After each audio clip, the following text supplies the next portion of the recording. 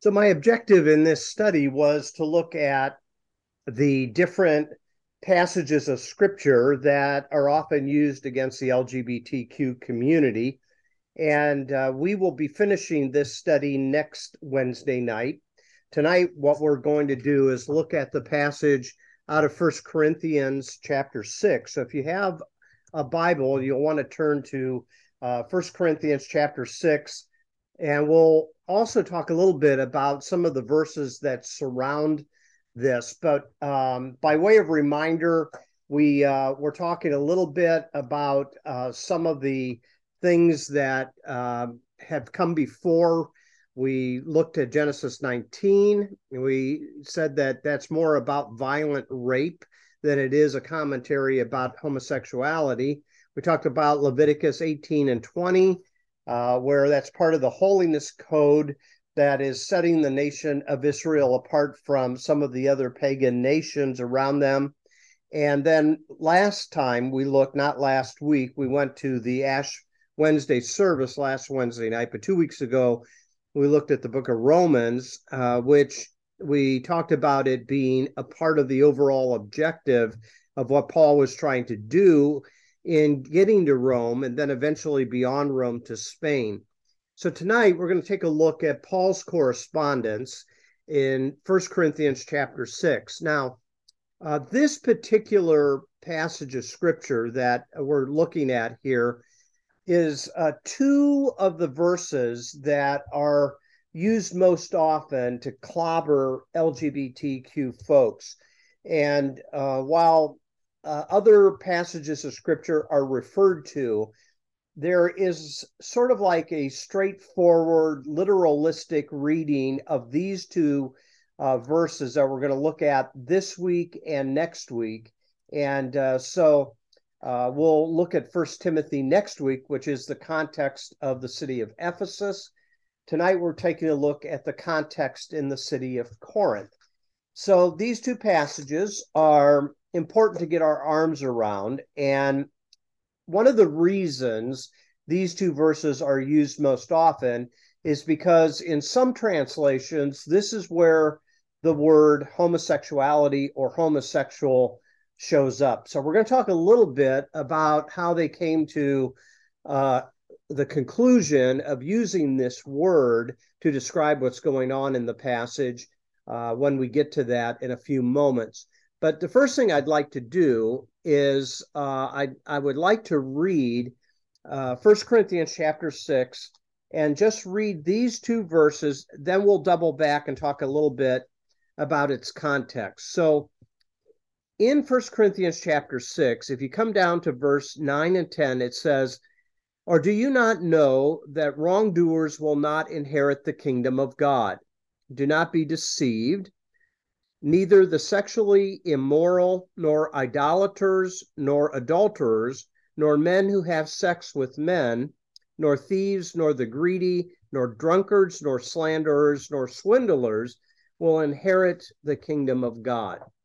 So here we find the NIV does not use the word homosexual, but it does appear in the King James Version. So if you had a King James translation, this is where the word homosexual and homosexuality appear in the text. Now, what we're going to find as we talk about this tonight is even when we use the word homosexual or homosexuality, there's a question mark as to what we are talking about. So the first question I want to launch into before we come back to the couple of verses here is to ask the question, is homosexuality all about sex? So it seems as though when the word is used, it's not talking about an identity as much as it is talking about an activity. At least that's the way it's often presented within certain circles of the Christian church. In asking this question, we are reducing this particular word to one activity, and that is what happens in the bedroom or in a more licentious setting within group sex. I think it can be kind of framed a little bit different if we were to ask this question: is heterosexuality a sin?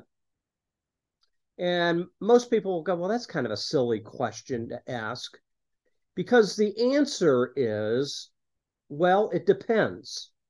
So when there is sexual relations between a man and a woman, it can be either something very beautiful or it can be something that is considered sinful, as we'll see in 1 Corinthians 5, 6, and 7 tonight.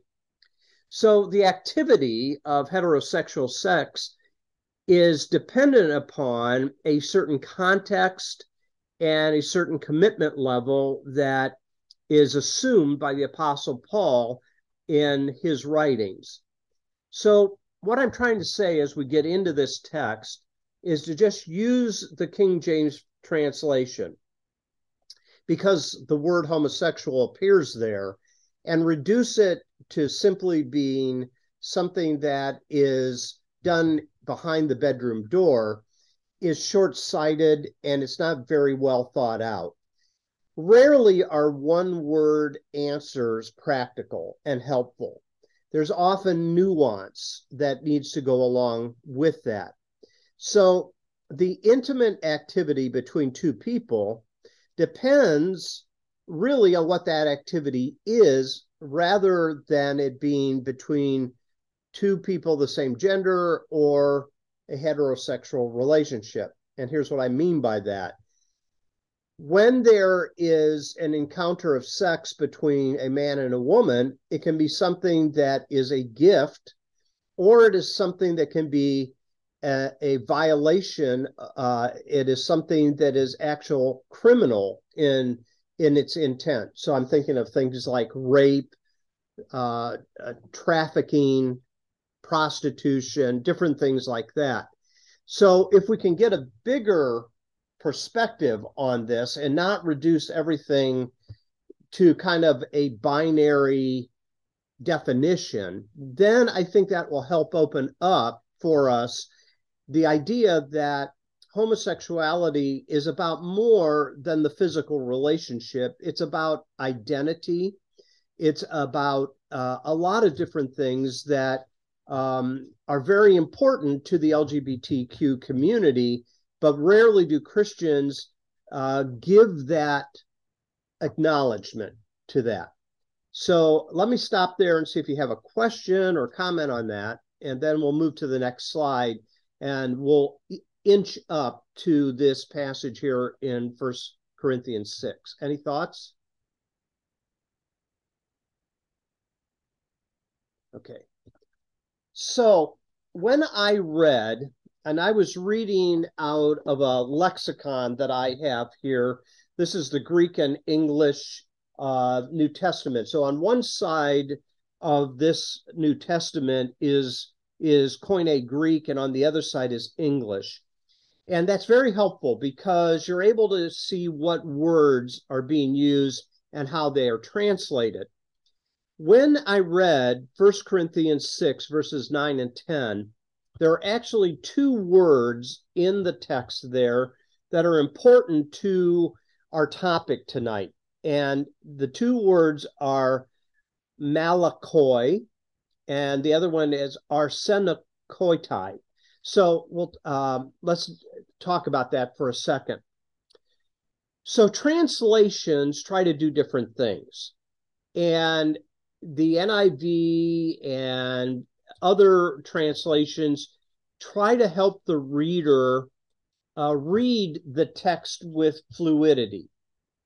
If you're familiar with the New American Standard Bible, it's a more wooden translation, and it tries to translate word for word rather than concept to concept or sentence to sentence. And in the New American Standard translation, it translates this word malakoi as effeminate, okay?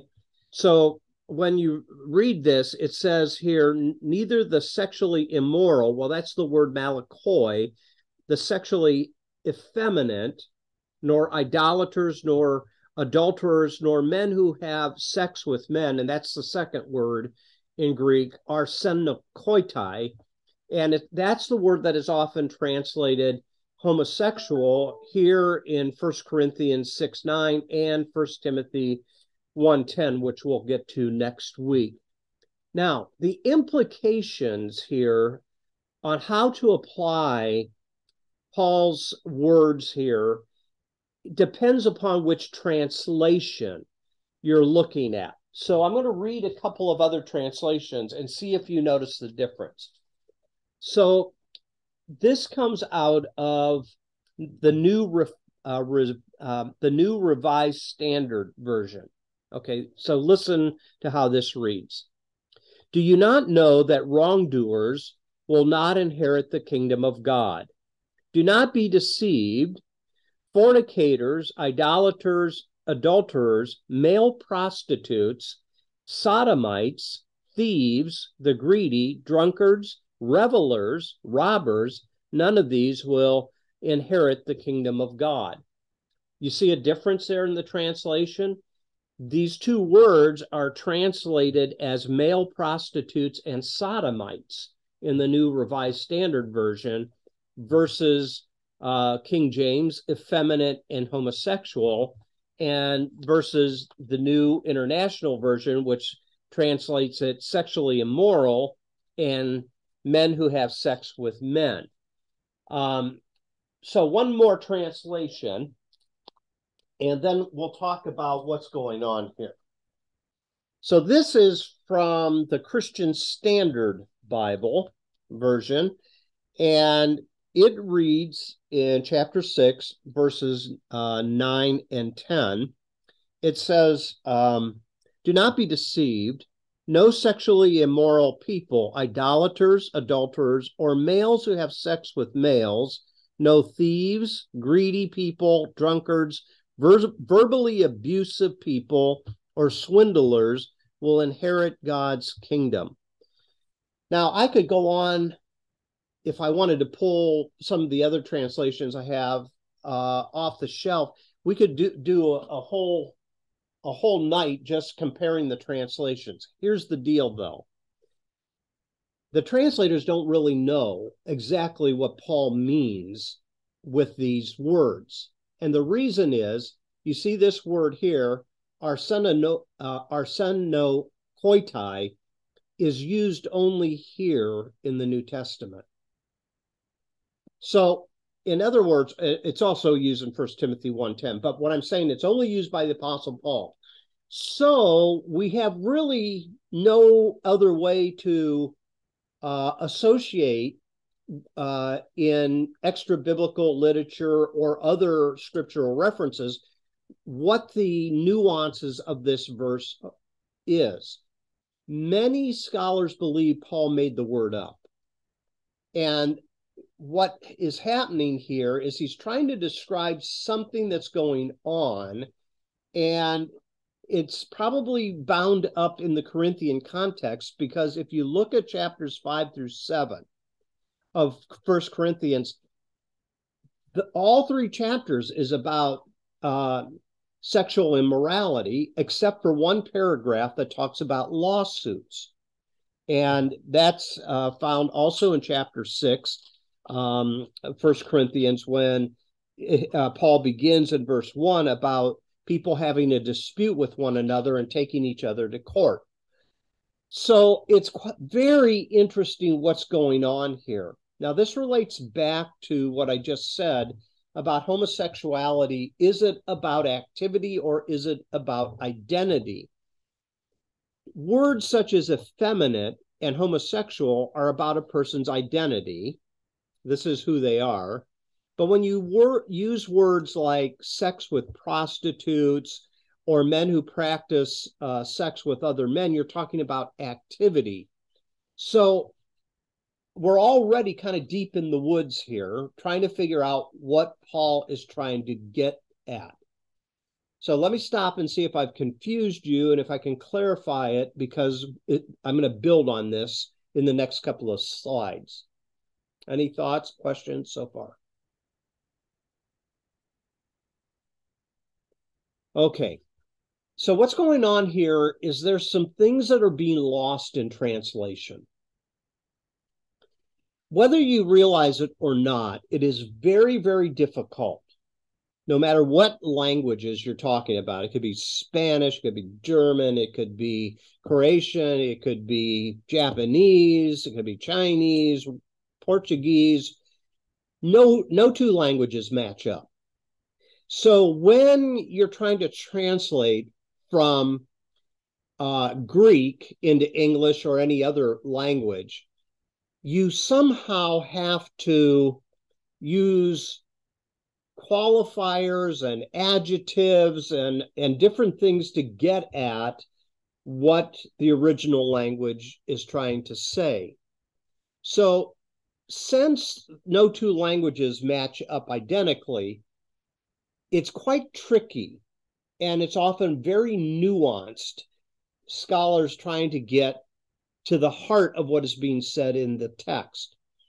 So it's very rare to find an exact word for word translation that encompasses the full range of meaning and nuance of each respective language. So Esty watches some of Croatian worship services on Sunday from her hometown. And she will say to me many times, do you recognize the song that they're singing? I recognize, obviously, the tune, but the words, they're as close as possible to some of the whatever Charles Wesley hymns or whatever. But even there has to be some elasticity to be able to make that work in another language. So the same thing is true when you're talking about Bible translations. There's often difficulties that arise, and that is, what is the language like? So in English, we use the word love for a variety of different things. I love my wife, I love my dog, I love chocolate, I love a day off, whatever. Excuse me. In Greek, they have a range of words that are all translated love, but they have different nuances to it, like agape, phileo, eros, different things like that. So when it comes to Bible translation, there are complications. And then when you have a word that is found nowhere else in the New Testament, except the two references by Paul, then you really have a complication because you have nothing to compare it to. So whatever we think about what Paul is doing here, be aware that even scholars don't know exactly what he's getting at. So when you're trying to build a case against the LGBTQ community and you use these two verses simply because a particular translation uses a word homosexual because it is something that is one of those triggering type words, then you're not being real honest with the text and you're not being real honest with the complexities of translation. Does that make sense to everybody? Anything I can do to help clarify that? Okay, so now the word homosexual is a fairly recent word in English.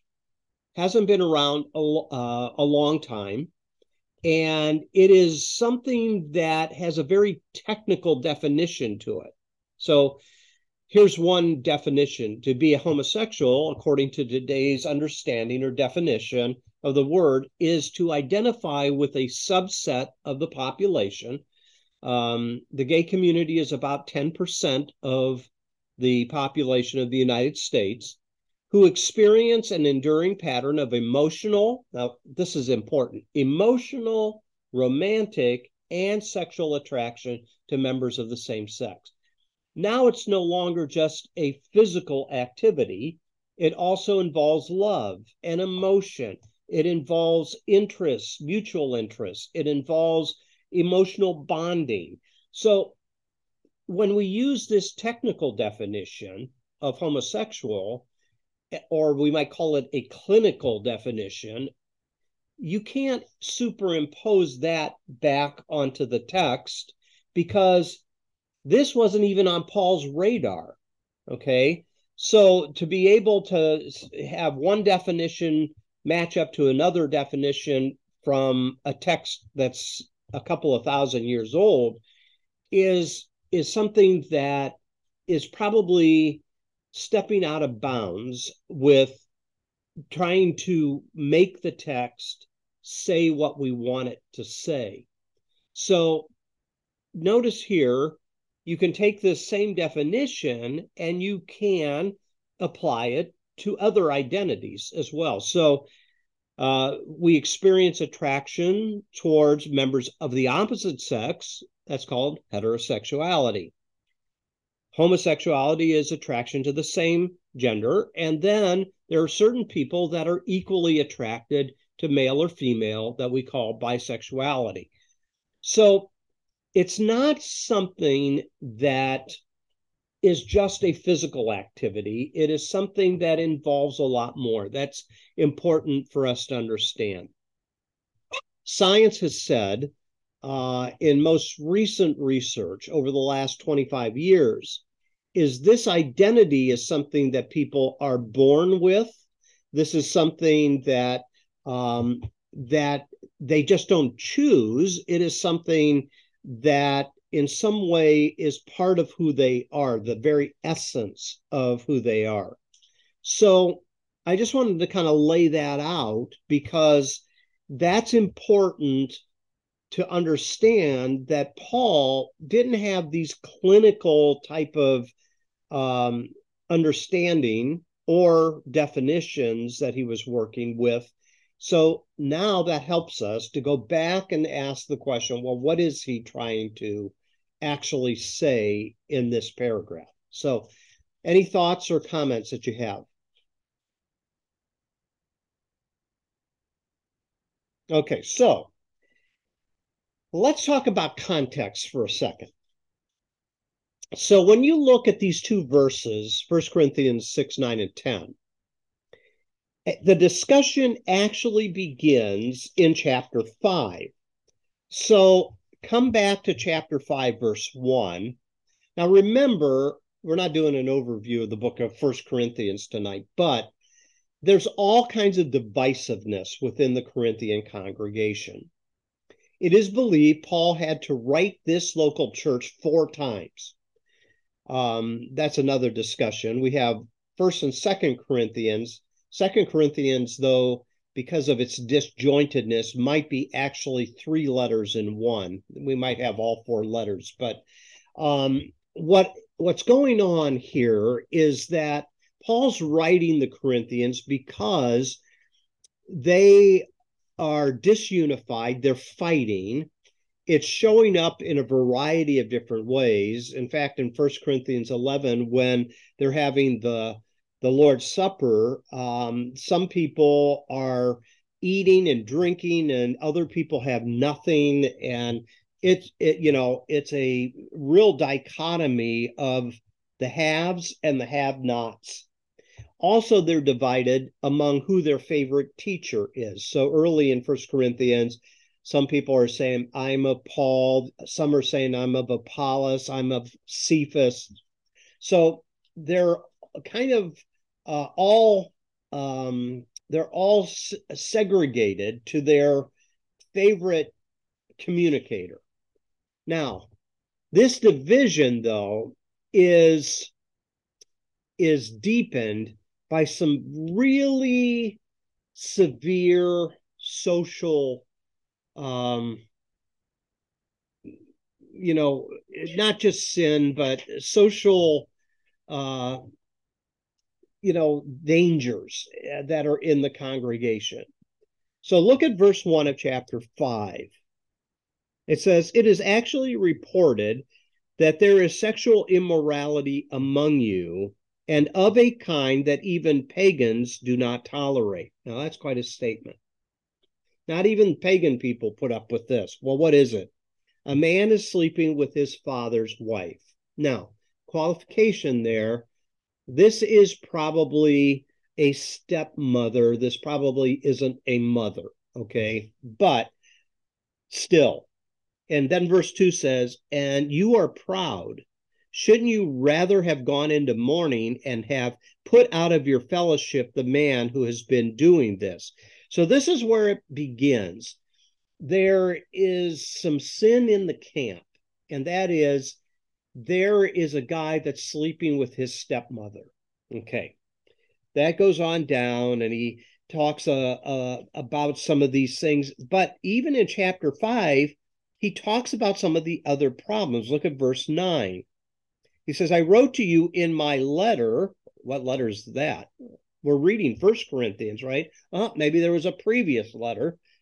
I wrote to you in my letter not to associate with sexually immoral people, not at all meaning the people of this world who are immoral or greedy and swindlers or idolaters. So he's starting to name some of the same things that he's already mentioned that we looked at in chapter 6. In that case, you would have to leave this world. But now I'm writing to you that you must not associate with anyone who claims to be a brother or sister, but is sexually immoral or greedy, an idolater or slanderer, a drunkard or swindler. Do not even eat with such people. In other words, Paul seems to be implying here that there should be some type of discipline for these that are wreaking havoc within the community in Corinth.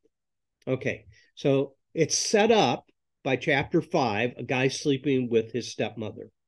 Then he comes into chapter 6. He takes a little side road in verse 1 where he's talking about another problem, and that is these Christians who are brothers and sisters in the faith are taking each other to court and suing each other. And you see that in chapter 6, down verses 1 through 6. And then he gets into verse 7. And he returns back to this idea of sexual conduct by reminding them that their bodies are the temple of God. And if they are sleeping around, especially with prostitutes, they are joining their body with the person that they are sleeping with. Then in chapter 7, he comes to verse 1 and he wants to clarify some things. He's been harping on this sexual activity. And in verse 1, he says, now for the matters you wrote about, it is good for a man not to have sexual relations with a woman. But since sexual immorality is occurring, each man should have sexual relations with his own wife and each woman with her own husband. Now he's beginning to say there's a context here in which this sexual relationship should occur.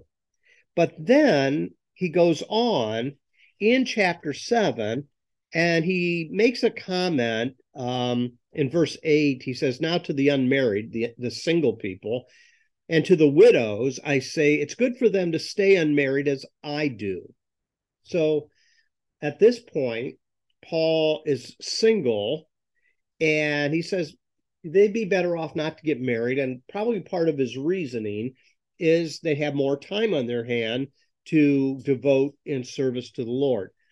But verse 9 says, but if they cannot control themselves, they should marry, for it is better to marry than to burn with passion. So he's talking a little bit about marriage. He's talking a little bit about celibacy, and he's talking a little bit about the difficulty of abstinence. And so all of these things kind of are the overall context in which these two verses sit. So that's important to keep in mind. It's not like Paul is singling out one particular thing. It's a part of a quilt work of all kinds of different problems that are going on in the Corinthian congregation that's dividing the people and causing further damage to the body of Christ. Okay, thoughts or questions there? Now we come to the nitty-gritty. So let's go back to these two words. So King James translation translates malakoi as soft or effeminate. Now, the NIV doesn't translate it that way. It's interesting. It just translates it as sexually immoral. Okay. Well, this word here does have some cross references to it. So malakoi can be used in other contexts. And one of the contexts is it can refer to soft fabric, something soft that can, is being described here. So how does that relate? Secondly, the word can also be used in a moral context where when a person is called soft, it means he lacks courage. So here is a person that has a soft disposition. It might be a lack of self-control. It might be lazy, or as some of the commentators suggest, it might suggest spinelessness. So here's an individual that is soft, is not able to persevere, is not able to strengthen up. Now, the third way it can be translated is very pejorative, and it's the idea of a womanly man. And this is where King James translated as effeminate. So it has this idea of the cultural understanding in Paul's day is a man does certain things. A man is to be strong. This is a patriarchal society. Probably a good illustration of this is, do you remember in the story of Jacob and Esau? Esau was the hairy dude, the hunter, the man's man, where Jacob is considered the mama's son, and he is considered soft, or he doesn't have these characteristics to go out and hunt game and prepare a meal for his dad. That's probably a good illustration here.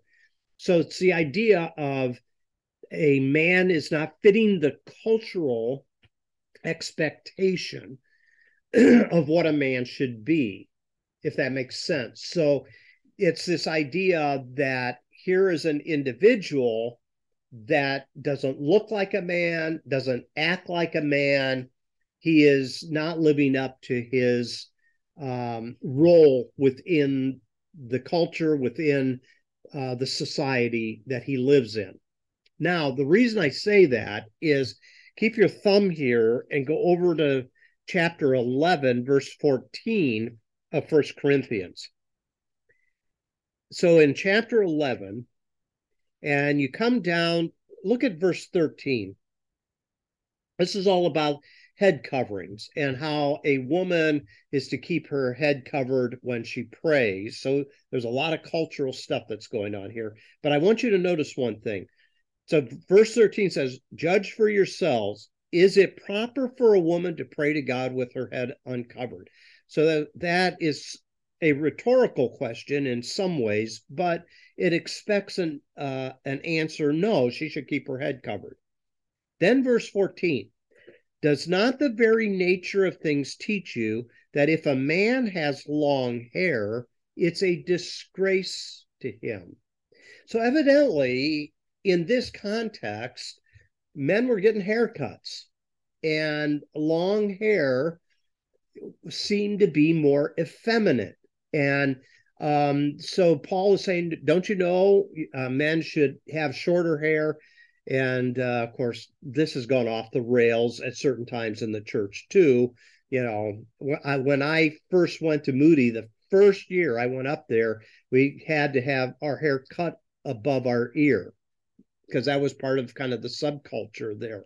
And of course, what was the context? Well, that was 1980. You're coming off the 70s when long hair was a part of the culture. So, anyways, so what seems to be going on here with this word, malakoi, is it seems as though there is some type of cultural expectation of what a man looks like, what a man does, and the strength that he projects within his culture. Certain men didn't live up to that. Certain men, they couldn't project that image. So that's one way of looking at this. Could this be the bias of the Apostle Paul? Probably not, because of what it's connected to. It's connected to other things, idolatry. So if you're back to chapter 6 of 1 Corinthians, it's connected to idolatry, adultery, and then this other word that we're coming to, sex with men who have sex with men. But then he also throws in thievery, greed, drunkenness, slandering, and swindling.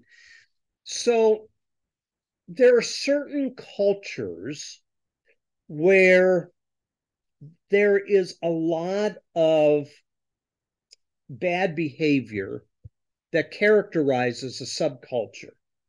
And it seems as though this cosmopolitan city of Corinth was one of those settings that brought in all kinds of influences from all around the world. And there were people that are trying to take advantage of other people. And some of it was connected to pagan worship. Some of it was just connected to money and the desire to get rich and that type of thing. So let me stop there and see if you have any comments or questions. So Malakoi has been translated a variety of different ways, but in the King James translation, it was translated as soft or effeminate. And it's this idea, it's connected to the word that follows in the King James Version, and that is homosexual. That somehow these things go together. All right. Okay, so we come to the second word. Now, different translations, again, have a hard time with this, because this is the only place in 1 Timothy 1 where this word appears. So there's not a lot of other context that we can look to get more clarification. But what we do know is that it is a compound word. And if you're to break it down, it is, one part of the word is male, the other part of the word is bed, a male bed. So you can see up the top here that one of the ways that it had been translated is abusers of themselves with mankind. So, different people have different ways of looking at this. How is a man abusing himself on his bed? Or is this simply something that is talking about what men do with other men? So we're not sure. We have no idea.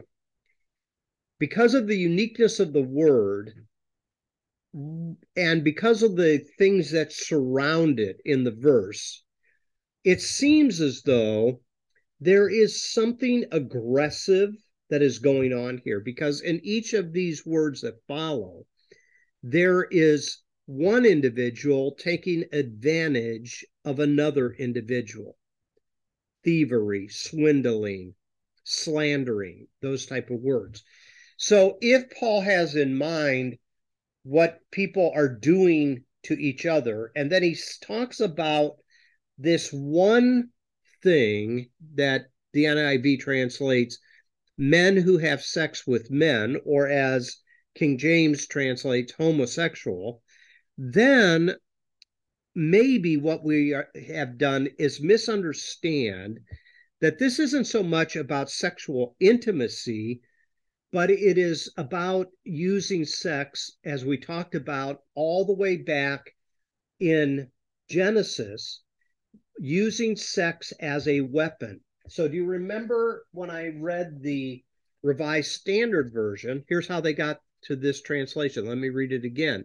Do not be deceived, fornicators, idolaters, adulterers, male prostitutes, and sodomites. Remember what we talked about several weeks ago when we talked about Genesis 19? The word sodomite comes from this story of Sodom and Gomorrah and what was happening when the town wanted to gang rape these two visiting angels that came to Lot and was staying in his residence. So you can see here that the English translations really show their hand, and that is, it's hard to say what Paul really has in mind here. What we do know is this: the cultural context seems to suggest that this is something one person is doing to another person.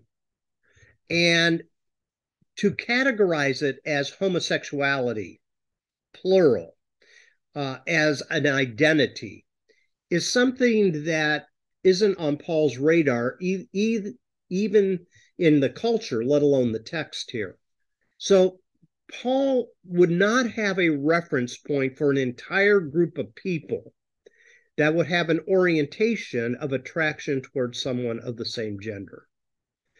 Now, you can see on the screen here, no Greek or Latin word corresponds to the modern term homosexuality.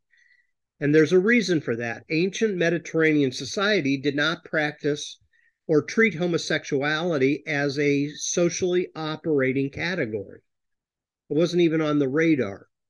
So when we think that Paul's writing about homosexuality as within the clinical definition or the cultural experience, we're really overstepping.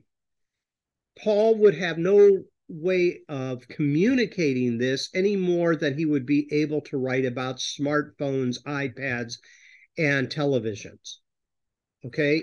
It didn't exist.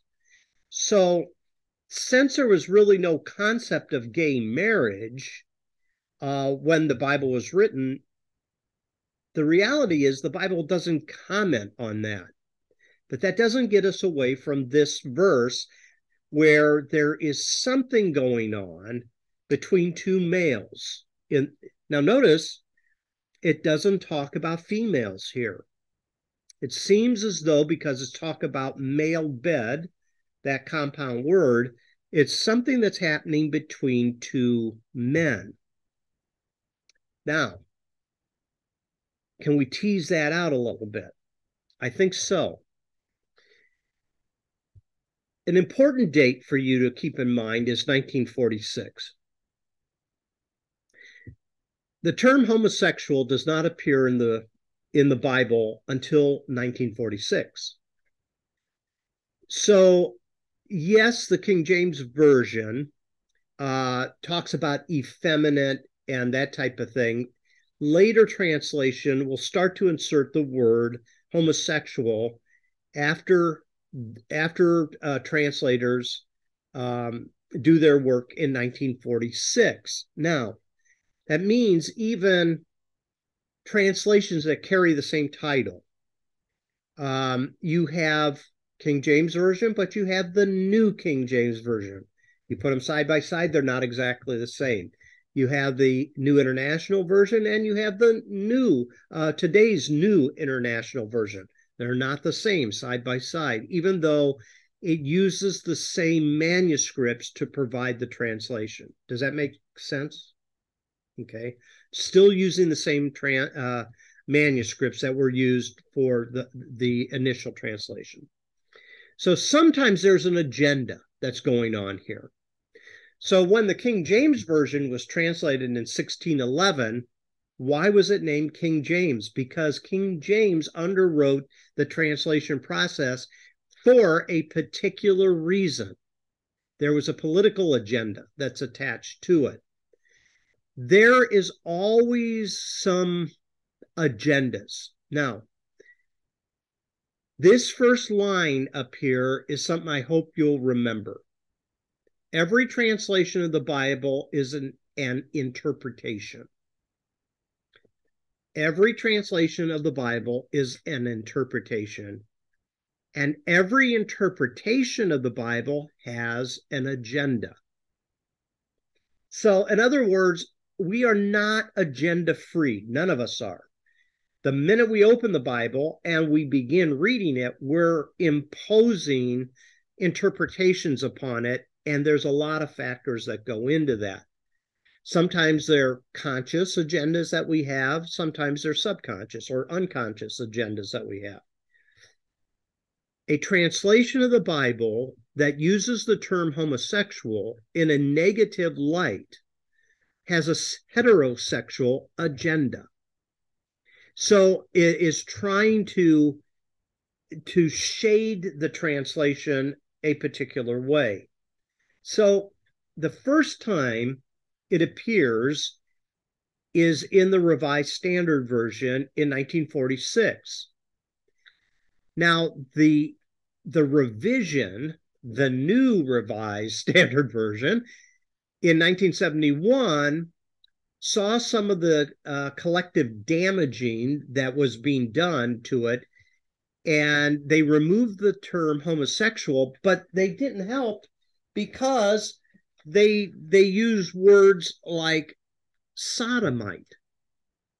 That didn't help at all, did it? So it is one of those things that you just have to be aware of. There's something that's going on in the text. We don't know exactly how to translate it, and we don't know exactly what Paul is referring to. So let me stop there. Do you have some thoughts, comments, questions? I poured a lot on your lap so far. Okay. So quick question. Yeah, go for it. Those two words, do they follow each other in the Greek? Like, is it the M word and then the A word? Yes. Yes, they do. Now, please remember this, though, Tony. Greek language has a total disregard for word order. What I mean by that is in English, you have subject, verb, object, usually. That's the sequence with which we write. Greek uses word endings to define who the subject, who the object is. And so you could have a verse where the subject and object of the verse don't appear until the end of the verse, and all of the qualifiers are up front. And a Greek person would know exactly what's being communicated because the word endings define that. But yes, to answer your question, these are side by side here in verse 9. Excuse me. So we have Malakoi and Arsenokoitai. They are sitting side by side in the Greek text. All I'm telling you is that might not mean anything, because it's a part of a word list that Paul is using here. Does that make sense? Yes, thanks. Okay. So the best thing, I think, to get at it is to look at this yellow point that I'm making here on the slide. The entire context of 1 Corinthians 5-7 is talking about different types of sexual encounters. And it's interesting that some translations will use the term male prostitutes or concubines. Now, here's an interesting one. In Martin Luther's German Bible, he'll refer to that second word, arsenokoitai, as referring to pedophiles.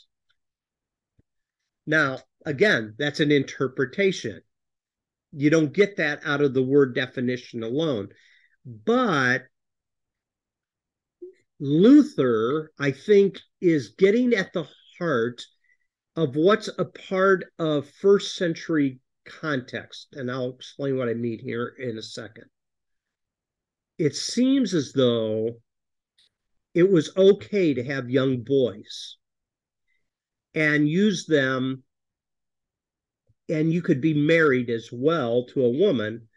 And I'm going to get to that in a second. But before I do, let me see if I helped clarify that. Did that make sense, Tony, what I said about the word order and that type of thing? Yeah, and so that kind of almost plays into Luther's interpretation of pedophile, because soft male bed. Yeah. Yep. So he'll take these two words, you're exactly right, and kind of bring them together to talk about a man having sex with a man, but if it's connected to soft or effeminate, it could be referring to a boy. Right. Okay. So, all right. Okay. Let's see how this works in ancient Greece. So, Corinth is at the heart of the Greek Empire. Even though Rome is in power, Corinth is a part of that area, Macedonia, Achaia, and Greece, that territory there that Paul traveled to in the book of Acts was at the heart of Greek culture. So there's still a lot of Greek Hellenism that's still at play in this territory. So pedophiles, or the technical term here is pedestry, is a socially acknowledged romantic relationship between an older, that should be male, and a younger male. There's a typo there on the slide. And the two terms are used, the Erastes and the Eromenos. So the Erastes is the older male, and the Eromenos is the younger male, usually a boy that's in his teens. Scholars seem to think that this might have been a part of some initiation rite in ancient Greece. In other words, before a young boy would go in to military service, an older man would toughen him up. And this was part of the initiation that was going on. Now, usually the way we use pedophile or pedestry is in relationship to the abuse of minor children. In the ancient Greek context, these young boys needed to be toughened up and prepared for war. Now, remember, especially since the days, especially during the days of Alexander the Great, they were a warmongering empire.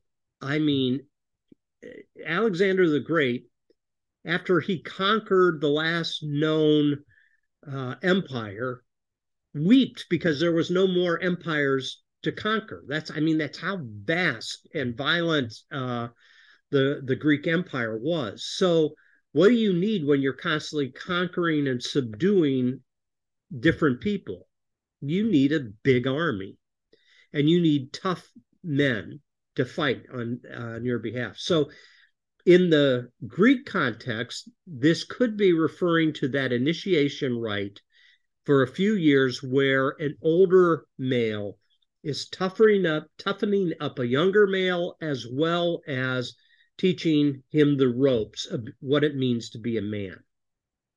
Does that make sense at all? If that's what Paul's referring to, and again, we don't know, you could see that Paul is saying this is such a terrible element of the culture. It's as bad as all the other things that he's listing there, idolatry and drunkenness and slanderers and swindlers and all these type of things. Thoughts, comments? So what about pedestry in Corinth? So Paul writes this letter, and I mentioned there's possibly 4 different letters that is written to the Corinthian congregation. So this one that we're reading here might not be the first one, even though in our Bible it's called First Corinthians. So this is probably written around 55 AD. And this is something that was often used within Corinth too. And what we'll see next week when we talk about the context of Ephesus is it seems as though some of this might be connected to pagan worship. But if it's simply the Greek culture, then maybe what it's referring to is an adult male educating boys in the ways of manhood. If that is the case, one of the things that is being characterized here is you have a man that's important and you have a boy that's not as important. You have one who has authority and one who is subject to authority. In other words, there's a disproportionate relationship that's going on here, not only because of age, but also because of social status and power. Now, this second point here is very important. In the sexual pederastic relationship, the older man was also married to a woman, although he engaged in sexual activities with younger boys. So it's not as though he's homosexual, he's attracted to men. This is part of the culture, and he has a woman that he's married to. But in some cases, the woman and sexual relationships with her was primarily for procreation, to produce offspring. Whereas this other activity has to do something with toughening up a younger man, as well as a boy toy that this very important person within the culture had the opportunity to do. So all of these things could be going on at the same time. And what Paul is getting at, as I've mentioned a couple of times already, we're not sure exactly what he's referring to here. Let me say this. If it is pedestry that's going on here, then one of the things that Paul is doing is pushing it back against the culture. But perhaps Paul might be aware of this. Maybe he wasn't aware of it. I don't know. But at least in the clinical context of our own day and age, we know that pedophiles damage young men and they never get over it the rest of their life. And so if Paul was aware of this, maybe he knew that this was damaging to the youth, that this young man might carry physical and psychological distress with him over the course of his adulthood as well. So, the catechumens or the catamite, someone that is learning a particular way, usually was someone that was younger and of the same gender. The other thing Paul might have in mind here, and this kind of leads into chapter 7 of 1 Corinthians, when this man is having this type of relationship with a young boy, it is not honoring to his wife, and it is not holding his wife in esteem. So in chapter 7, he gets into that a little bit and talks about the relationship between a husband and wife, and all of this then leads to verse 12 of chapter 7. He then kind of throws in the kitchen sink. He says, "To the rest I say this," and he says, "I, not the Lord." So this is Paul's opinion. He says, "If any brother has a wife who is not a believer and she is willing to live with him, he must not divorce her. And if a woman has a husband who is not a believer and he is willing to live with her, she must not divorce him. For the unbelieving husband has been sanctified through his wife, and the unbelieving wife has been sanctified through her believing husband. Otherwise, your children would be unclean, but as it is, they are holy."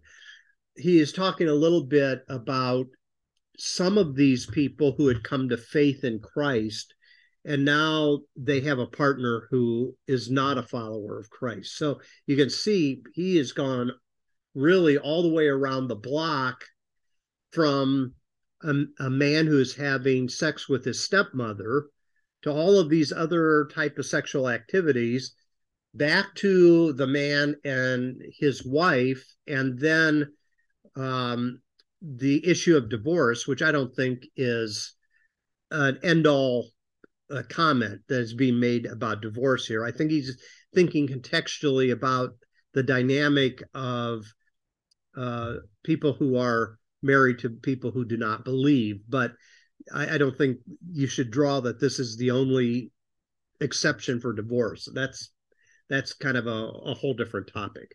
But so let me summarize it with this, and then we'll see if you have some other questions. So here's how I look at this. Chapter 6 contains a vice list, and the verses 9 and 10 is a part of that vice list, and it's a part of a harsh rebuke to the entire Corinthian congregation. And these poor choices that they are making is hurting each other, and it is about ready to cause this congregation to implode and collapse. And it's so important for Paul that some of these issues be resolved so that the Corinthian congregation can continue to be a strong presence of Christianity in the heart of the Greek, what was the heart of the Greek Empire. So let me see. I'm going to stop the share and we'll just get everybody on screen here. Let me see if you have some questions and some thoughts, anything I can clarify. The best thing I can say is this is a very complex couple of verses, and to use it so dismissively and to use it so simply is just not doing justification to the entire section that you find in 1 Corinthians. Thoughts, comments, questions, concerns, pushbacks, disagreements? So what version were you reading? I'm sorry, what was that? What version were you reading? The majority of what I was reading was out of the New International Version. Okay.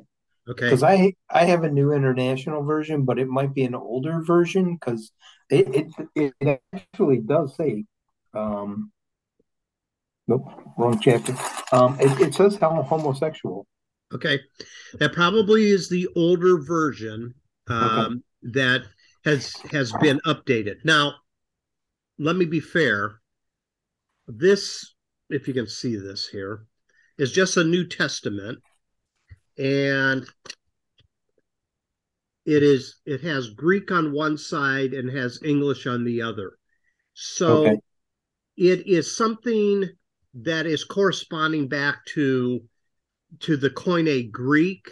So there might be differences with the people that did this translation, even though it's said to be an NIV translation. There might be updates. I'd have to look at the copyright dates between the different Bibles, because translations are always being updated sometimes too. And like I said before, that's why you get the New King James Version or the, those type of things. You will always have new translations because these type of things necessitate continued evaluation of archaeological discoveries that give you better insight into what some of the words mean, different things like that. There's two reasons for ongoing translations. We have more information, we can do a better job of translating, or secondly, money. So more translations means more money that is spent for the publishing house and that type of thing. And our language changes. And our language changes too. Thank you for saying that, because just think of the word gay. All right. So now it's associated with homosexuality. Mm-hmm. Ask your grandparents what the word gay means. It meant happy. Yeah. Okay. We had a gay old time. That had nothing to do with LGBTQ. It had things to do with, happy, party, joy, that type of thing. So, yeah, our language is always changing. That necessitates. Thank you, Es. That's good. Yeah, that's even in the Flintstones theme song. We'll have a gay old time. Yeah, that's right. Yeah. Yeah. This is an NIV. Yeah. Sty's got her NIV here. And this is Okay, I'm going to read it out of hers here. Well, that's the same as what I have in here.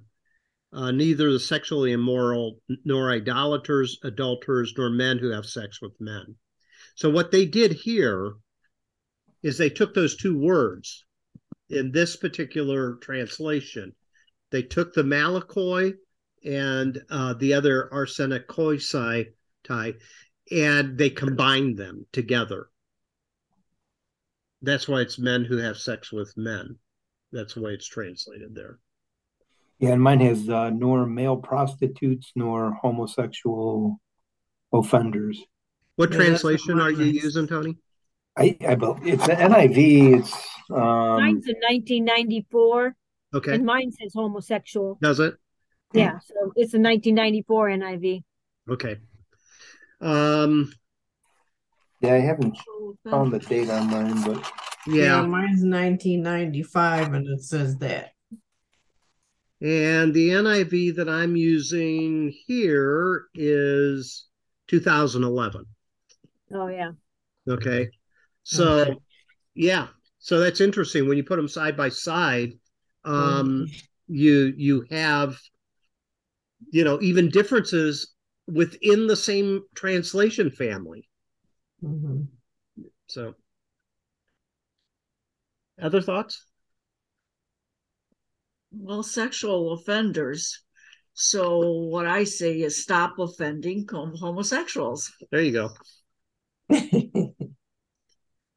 It is very unfair that one verse is pulled out as a hammer, because it really does not recognize the complexity, because I've given you a lot of different angles here, and to disregard that or ignore it is just not right. You have to factor that stuff in. Mhm. But you always hear people say, God said it. It's wrong. It's clear. Christ said it's Bible. wrong. Well, And yet there's nothing that says God or Christ said it. unless God spoke audibly to you, God didn't say a thing, because you're reading a translation, and when you read a translation, you're reading an interpretation. Mhm. Okay. So it would be best if we were just straightforward about that and say, there is no such thing as a straightforward meaning. Usually, I mean, the majority of the time it involves interpretation. And I think tonight's discussion is an example of that. Anything else for the good of our discussion tonight? Well, so next week we'll finish off. It's the 1 Timothy 1:10 is a very similar verse to tonight, but it's being written to Timothy, who's in Ephesus. So it's a different context. So it's not Greek, it's Asia Minor. So Ephesus is in Asia Minor and Corinth is in Greece. So, we'll explore that a little bit, and then we'll finish off the topic. What I'd like to do, beginning 2 weeks from tonight, since we're in the Gospel of Luke on Sunday, for the time of Lent, I'd like to pull some other things I don't have time for on Sunday morning out of the Gospel of Luke that you might find interesting about the book of Luke. So I'd want to do that for a few weeks after this topic. Okay. Hey, Pastor, on this bookmark for the readings, Yeah. why does it say like Luke 2, 413:20? No, it's Luke chapter 2, 14 to Yeah. 17 or You have a whatever. pastor who is not a very good typist. Oh, okay. Can't be good at everything. And then didn't proofread everything. That's true. I'm like, That's what true. the heck? So, Are okay, so look here, day 4, that should be 241 through 320. Oh, okay. Okay. And then day 5 should be 321 through 413. Just look at the following day. It'll tell you where. Missing a they picked- dash in between. Yeah. Okay. Yep. Missing a dash. Missing a dash. Dash. Yeah. Yeah. Sorry about that. Yeah. I'm like, Made what you the heck? think. Yeah. There's Never know no where your 200. dash is at. Never know where your dash is at. No, no. All righty, folks. Good luck with the bookmark. I don't see any, Yeah. I don't see any problem with it. So, All right. We'll call it a night. Have a good rest Okay. of the night, and we'll see you Sunday, okay? all right. Yep. All right. Night. Thanks. Take care. Night. Good night. Bye.